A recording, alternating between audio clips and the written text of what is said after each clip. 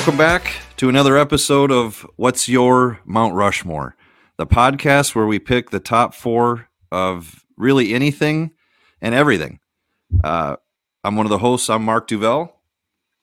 And I'm John Hansen. And on this episode, we're choosing to focus on a topic that we both love a lot. It's movie villains. Oh, this one's huge. For real. Yeah. I'm like really excited about this one. We're both movie freaks. And this one, so far, of what we've had to do when we came up with our list, this is one of the hardest ones to narrow down to 4. Yeah. So this one, people are going to have opinions. They're going to think I'm fucking crazy. They're going to probably think you're crazy. But in the end, this is my Mount Rushmore. That's all I'm representing because this one is really tough. I've seen a lot of movies, as I know you have. This is truly a topic that I narrowed it down, and I'm like, well, there's 12. Yeah. So me I've too. 3 or 4 Mount Rushmores going, and now I got to get it down. I got to get it down to 1. So I'll kick this one off, and this one I'm going to start. And it's a little timely because recently someone in real life who is a very big part of this movie, not my movie villain, but one of the reasons this guy is one of my Mount Rushmore movie villains is I'm going with Ivan Drago from Rocky IV. And it's unfortunate that, you know, we are recording this when Carl Weathers in real life just recently passed away at, I think, the age of 76. But it's hard for me because Rocky is really kind of my numero uno in movies. And Rocky IV specifically is one of those reasons. And what better villain? I mean, there was a lot of them. I mean, Clubber Lang and Rocky III, great too. But the whole USA versus Russia, Ivan Drago, He was on steroids. He was taking gas. He had the lame, you know, the intense wife who really was Stallone's wife. Playing that part, and just the whole thing, and more, and just like I mentioned, he killed Apollo Creed. And when you start watching Rocky the series, Apollo is the villain, but then he becomes Rocky's buddy, and then once they're buddies and train together, and all these memories that are awesome after Rocky became the champ, this Russian prick shows up on roids and kills Apollo Creed. And when you're, you know. And when you're young and watching this and you're already invested and you love these guys, that hurt. That was like the first like movie death. Not obviously not the first one I had seen, but the one it really affected me. Like, you son of a bitch. Rocky, what are you going to do, bud? And sure enough, he goes to Russian and beats the Russian. Rocky had the weight of the entire free world on his shoulders, right? Yeah. He had to get those commie bastards. Well, it's such a, I mean, one, I love Sly Stallone, but like, what a cool premise in this one, because yes, what you just said, he has the whole weight of the country, but he also is trying to avenge his friend's death. This dude killed his best friend, and he's bigger than him. He's stronger than him. There's no chance. I mean, it is Rocky. The Russian machine on his side. I mean, the whole training regimen, everything. They were like he was like almost like a human robot. That scene where they're showing him and just when they are in America before he fought Apollo, he's in one of those like science sports labs. Yeah. And again, up to that point, we hadn't seen anything like that tying to sports with all the computer screens and the numbers, and he's connected to all these monitors. And when the Russian trainer goes, a normal heavyweight punches at 700 per square inch. And then he turns it over to Drago, and it's like 1,800. It's like 1,100 more than what that dude just said an average heavyweight punches for. But perfectly cast, by the way, with Dolph Lundgren. Oh, All these villains, clearly, hats off. You're clearly an amazing actor. You pulled off your role. Yeah. But for my numero uno spot, it's Rocky IV. It's Ivan Drago. Yeah. That's a great one. I can appreciate that. Rocky, like you said, had a lot of good villains. Apollo Creed himself was a Rocky villain at one time. And then, he was even on my list probably to start this as I whittled down to 4. I mean, because they became best buds, and so you picked the right one. I like that choice a lot. Yeah. What do you got? So my first one is one that's pretty obvious. A lot of people, I think I've seen lists where he's listed as one of the top villains of all time. it's Darth Vader, and it probably seems obvious to a lot of people. If you don't watch Star Wars, you know who Darth Vader is. You do. I mean, there's probably people out there that have never seen Rocky, and they might not necessarily be able to picture, Drago, but everybody knows who Darth Vader is. You've seen him. You're right. Ivan Drago's a little deeper track, but Darth Vader is global. Now, in Rocky, I mean, the franchise of Rocky is big too, but Darth Vader, he clearly was on my list at some point, but I had to just. I love Darth Vader, love Star Wars, but he's not my Mount Rushmore. He clearly deserves to be. See, and the thing, one of the reasons he's on mine is that one of the earliest movies that I remember seeing at the theater was Empire Strikes Back. I may have seen I'm sure I saw other movies before that, but that's the memorable one that sticks out. Yeah, that in my brain is the first one I remember seeing in the early 80s, whatever the date was, probably 1980 actually. Yeah, I don't know. I'm not that big of a Star Wars nerd where I know the dates and when the shit was released, but I still love a nerd. him. Yeah. But I mean, Vader, the way he talked, the way he moved, just the way he would walk, and sometimes seems like he was floating, and the creepy breathing. Yeah. I mean, shit. Does it get more, especially for a little kid in a theater? It's the right combo of evil and kind of creepy, and badass. I mean, he had his lightsaber was red. Yeah, I mean, he was a bad motherfucker. He was a scary son of a bitch. And the funny thing is, to this day, or at least within recent years, I don't know if you watched the Star Wars series that have pop up on. I think it's on the Disney streamer.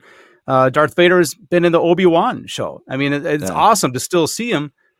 Almost 50 years later, popping up, and it's like VH1 behind TV. The music. You get to see the priest. Like you're getting more into the character than you ever thought would be possible. Yeah, because look how long we grew up, and it was just the original 3 that we based Star Wars on.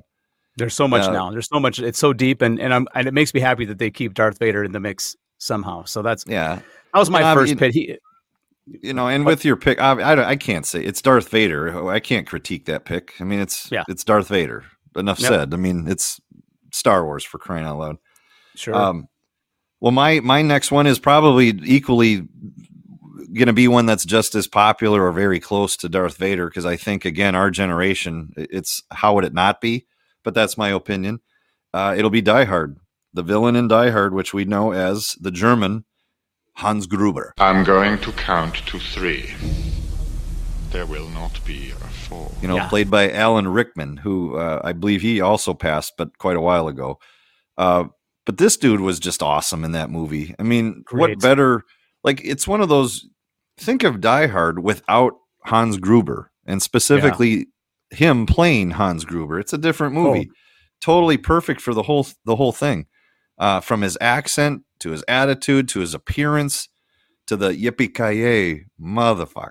That whole thing that he delivered, trying to repeat. Cowboy. Kept calling him Cowboy. Yeah. So Hans Gruber, man. And just a real quick thing. This would be a very unpopular pick, but would be close to one of my picks. It's also Alan Rickman, who played Hans Gruber. He also was badass in Robin Hood, Prince of Thieves with Kevin Costner as the sheriff of Nottingham. A great villain. Well, guys who play great villains. He is on that Mount Rushmore. There's no question. And probably typecast to some degree, but it didn't matter. When you make those big movies like that are just blockbusting, big, legit, legendary movies, especially Die Hard. He's my solid number 2 spot on Mount Rushmore. Yeah, Alan Rickman was not destined to be a leading man. He was destined to play but the world needs that. He did it perfectly. For every leading man, you got to have a creep. Yeah. So, he's good. And he was in the Harry Potter movies too. I don't think you watched those, but he was. No, I did, but again, that's not how I think of him. I mean, but cool. What did he play? He played the asshole. That's what he played. So he's a good asshole.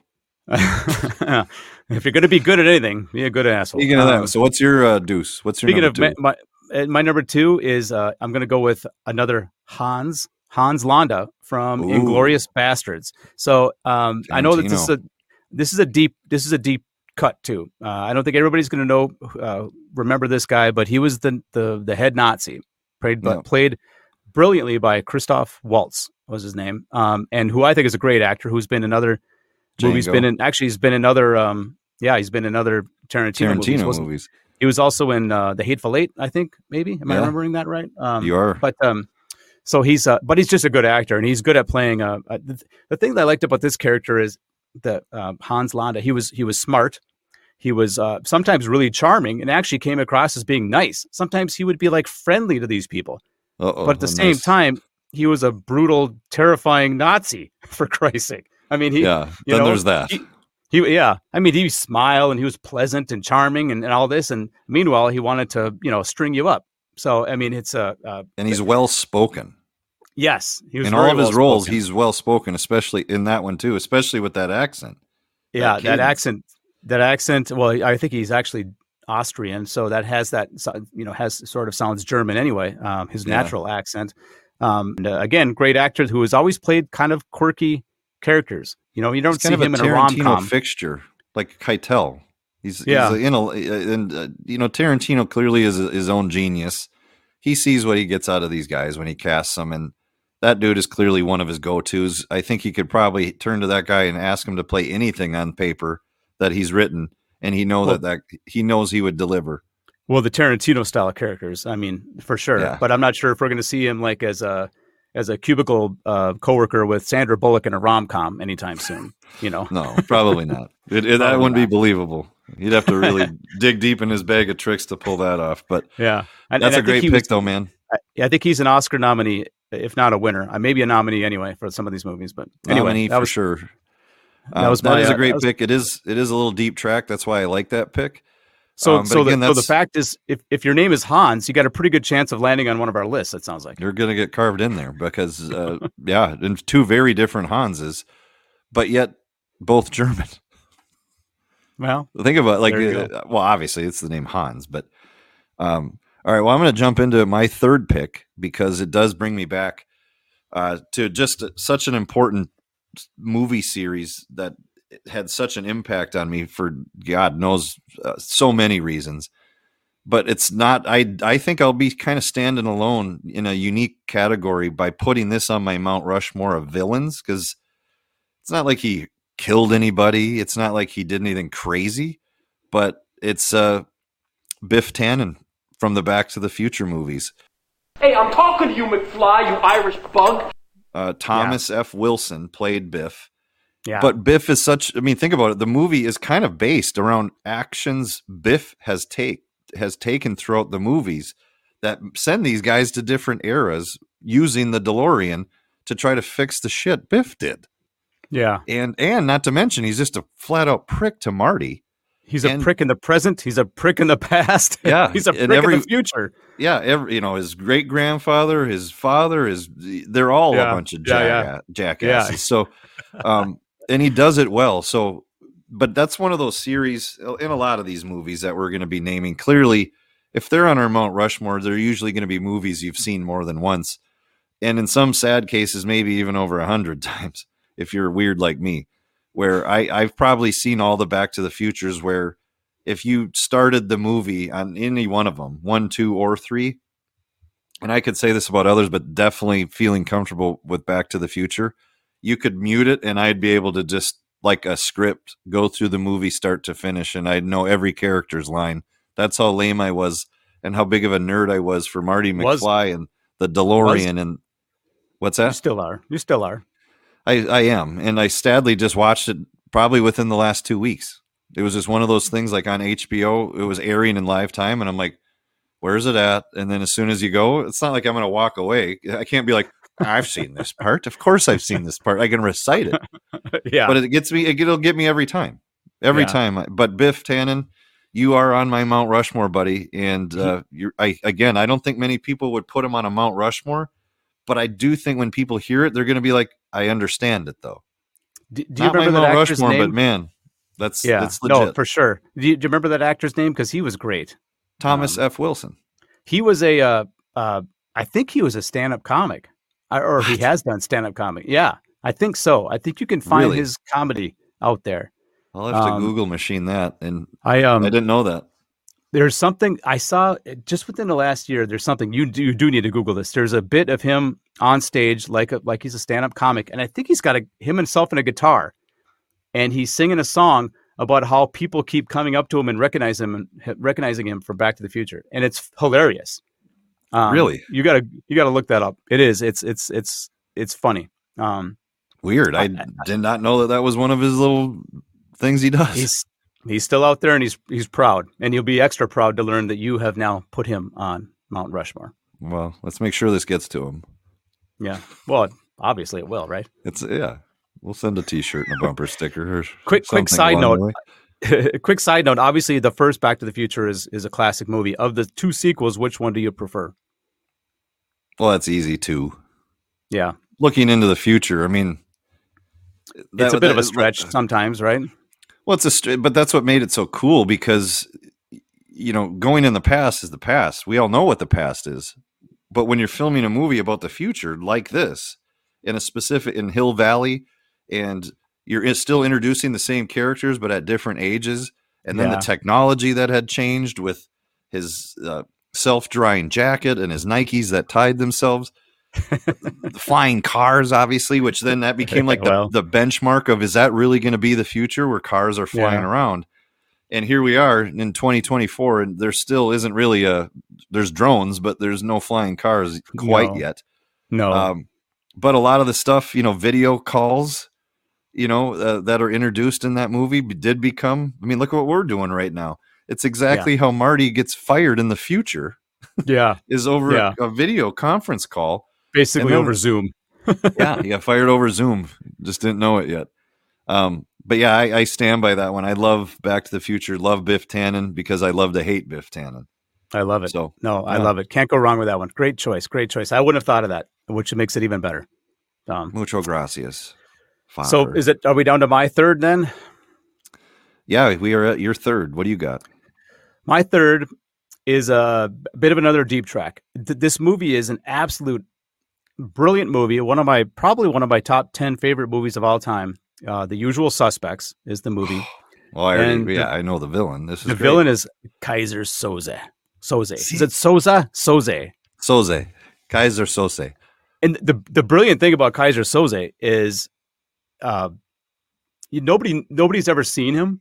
There's just these legends and stories. There's stories about how he kills his own men because they looked at him funny. He's just like this fearsome guy. All these criminals in the underworld are afraid of him. They think he's some psychotic, leader of this crime syndicate, but nobody's ever actually seen him, which makes him that much more scary.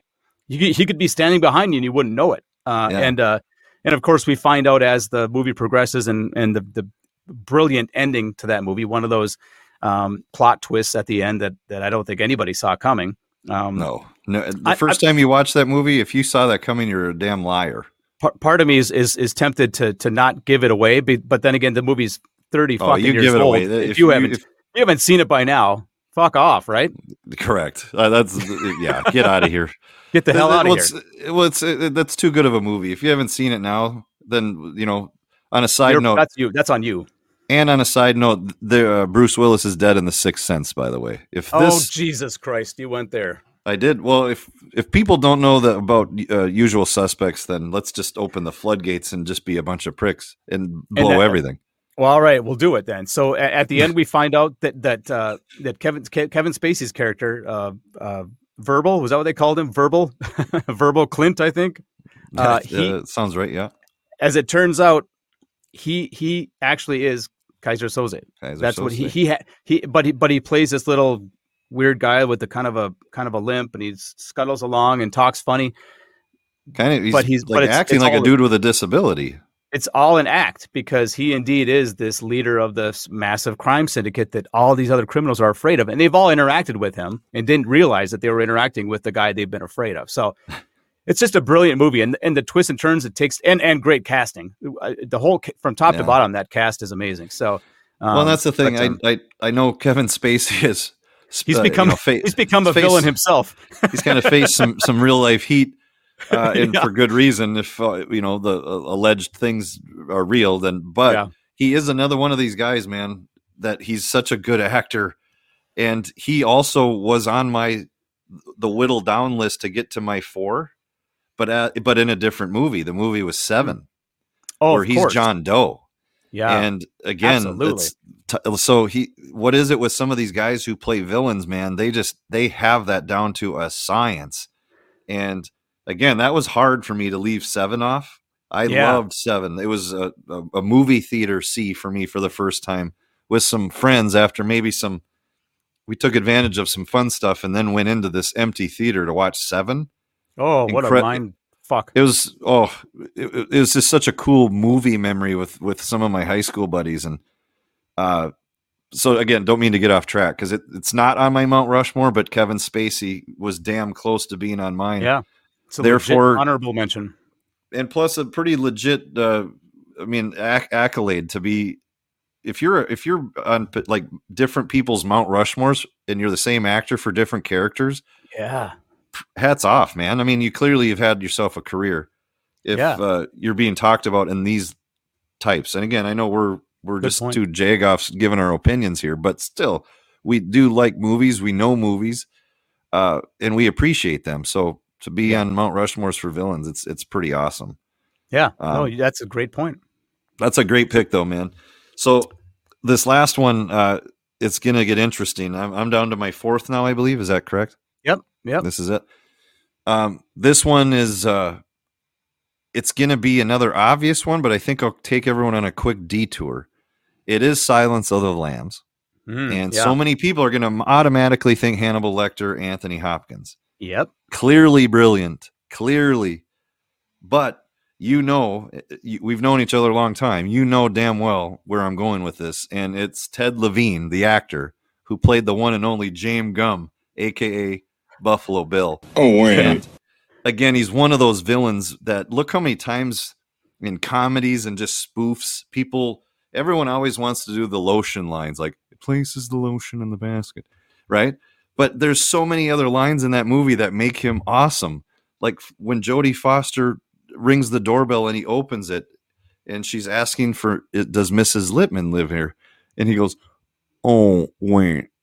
Was she a great big fat person? Like that line, and then when he does kidnap the senator's daughter, Catherine, and he's trying to move that couch with a fake broken hand into the van.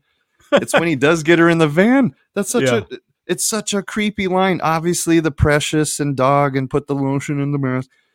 Creepy as hell. But when he gets her in the van and after he's kind of somewhat knocked her out with his cast and he cuts her blouse and then goes, are you about a size 14? Like, whoa, this dude is real. And Ted Levine, the guy who played him, everyone knows if you've seen that movie, he clearly sticks out. But so does Hannibal Lecter. It's such a unique movie because there's two very legit villains operating at the same time throughout the movie, but in totally different ways. But it's his voice. It was his look. It was the way he was building a skin suit. And that's why he wanted to know her size, which is the ultimate creep level. What's your size? Are you a size 14? Because that's what I need to finish my skin suit. Yeah, because he's a big dude and he needs to kill and get the skin off of bigger built women. Yeah, and again, not to mention the scene with the creepiest song ever with Goodbye Horses. Q Lazarus, I believe, is the artist who sings this. You made that up. It's when he's dancing with the makeup and, I'd fuck me. That whole, when he's putting on the lipstick and you see his nipple and the piercing and his dumb tattoo, or the tuck there's a scene. few of them. It's the ball tuck scene. Yep. That was a cinema first that just took creepy to a whole nother level. And it's when you realized kind of what this twisted asshole is really doing. And I don't know. I can't say enough. Clearly, I love his voice. It's such a fun one to imitate. And Ted Levine, clearly that was his biggest role. He was on the show Monk, for those who watched that. But he was also in another just huge, huge movie, Heat. And not a huge part. He's just one of the fellow cops with Pacino. But again, I can't not talk about Ted Levine and not do this. It's the scene one of the opening scenes when they rob the armored truck and now the detectives and cops are there. And when he's trying to tell Pacino, and he's describing the gunshots, and it's bang, bang, bang, bang, bang to the side. And TV man heard a guard call a guy slick. the guy could say anything, and it's just going to take things to another creepy level. And one of the most ultimate American character actors, that dude. He needs to be in more things, honestly. He's damn genius. And they should put him in a sitcom. Well, Monk kind of was like that, I guess. A little bit. It's just not the same. Silence of the Lambs, Ted Levine, Buffalo Bill. You are my final Mount Rushmore spot. And how about that? How about that character name, James Gum? What the hell? Where did they come up with that name? Not James, not James Gum. James G-U-M-B. Gum. But that movie, that movie, it's so awesome. I mean, it is. Well, it's a great movie, and it definitely leads into my fourth, because you mentioned him, Hannibal Lecter. Good evening, Clarice. It doesn't surprise me at all. I mean, and I and we know each other long enough that I had a feeling you were going to choose Buffalo Bill, James Gum, and so. Oh wait. But I went with Hannibal just because of he did win an Academy Award for that.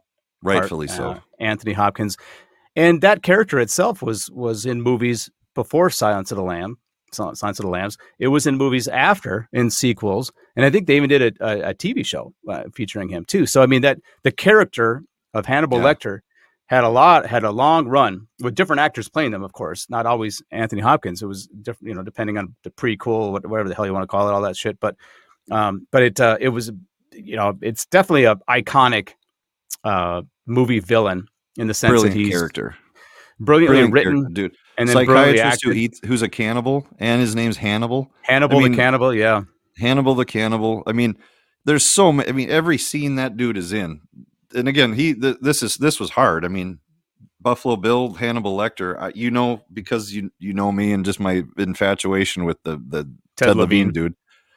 But Hannibal Lecter it's such a legit pick. And again, what better movie? You have two people that we're talking about in the same movie, same villains, or same role as a villain. Yeah. But there's so many scenes with Anthony Hopkins, and one that'll always stick out to me is when they're wheeling him in that on that two-wheeled dolly, and he's got that creepy mask so he can't bite and eat and chew on you. And it's when he's meeting the senator, because she's trying to get information on, hey asshole, do you know this guy? Do you know the serial killer known as Buffalo Bill? And when he goes, did you best Fada? And then they're like, you son of a bitch. Yes, I did. And he goes, toughened your nipples, didn't it? Like, that whole scene is crazy. And then what does he say? I'll try to remember it. I got nothing in front of me, but he goes, amputate a man's arm and you can still feel it tickling. When your little girl's on the slab, where's it going to tickle you? Wow. Again, it's clearly a movie I've watched more than once or twice. 10. But great movie, great character. Anthony Hopkins crushed it. And you're right. I did watch the show. You referenced that it later became a network show. Yeah. I watched it. It's just tough. The dude playing. I did too. I mean, it was what it was. It was what it was, right? I mean, it wasn't. I never expected it to be Anthony Hopkins like, but it had its place in the world. It was okay, and it was interesting. Clearly, just to get a little more like behind the scenes of what his life was like as a psychiatrist. Yeah. But again, you're following Anthony Hopkins, so yeah. But again, this is one of those episodes, man, where, and I think even if you're listening to this, you just know we love this topic because again, we're huge movie fans, and it was incredibly hard to narrow it down to 4. I don't care who you are, because you're getting into that category when people are like, what's your favorite movie?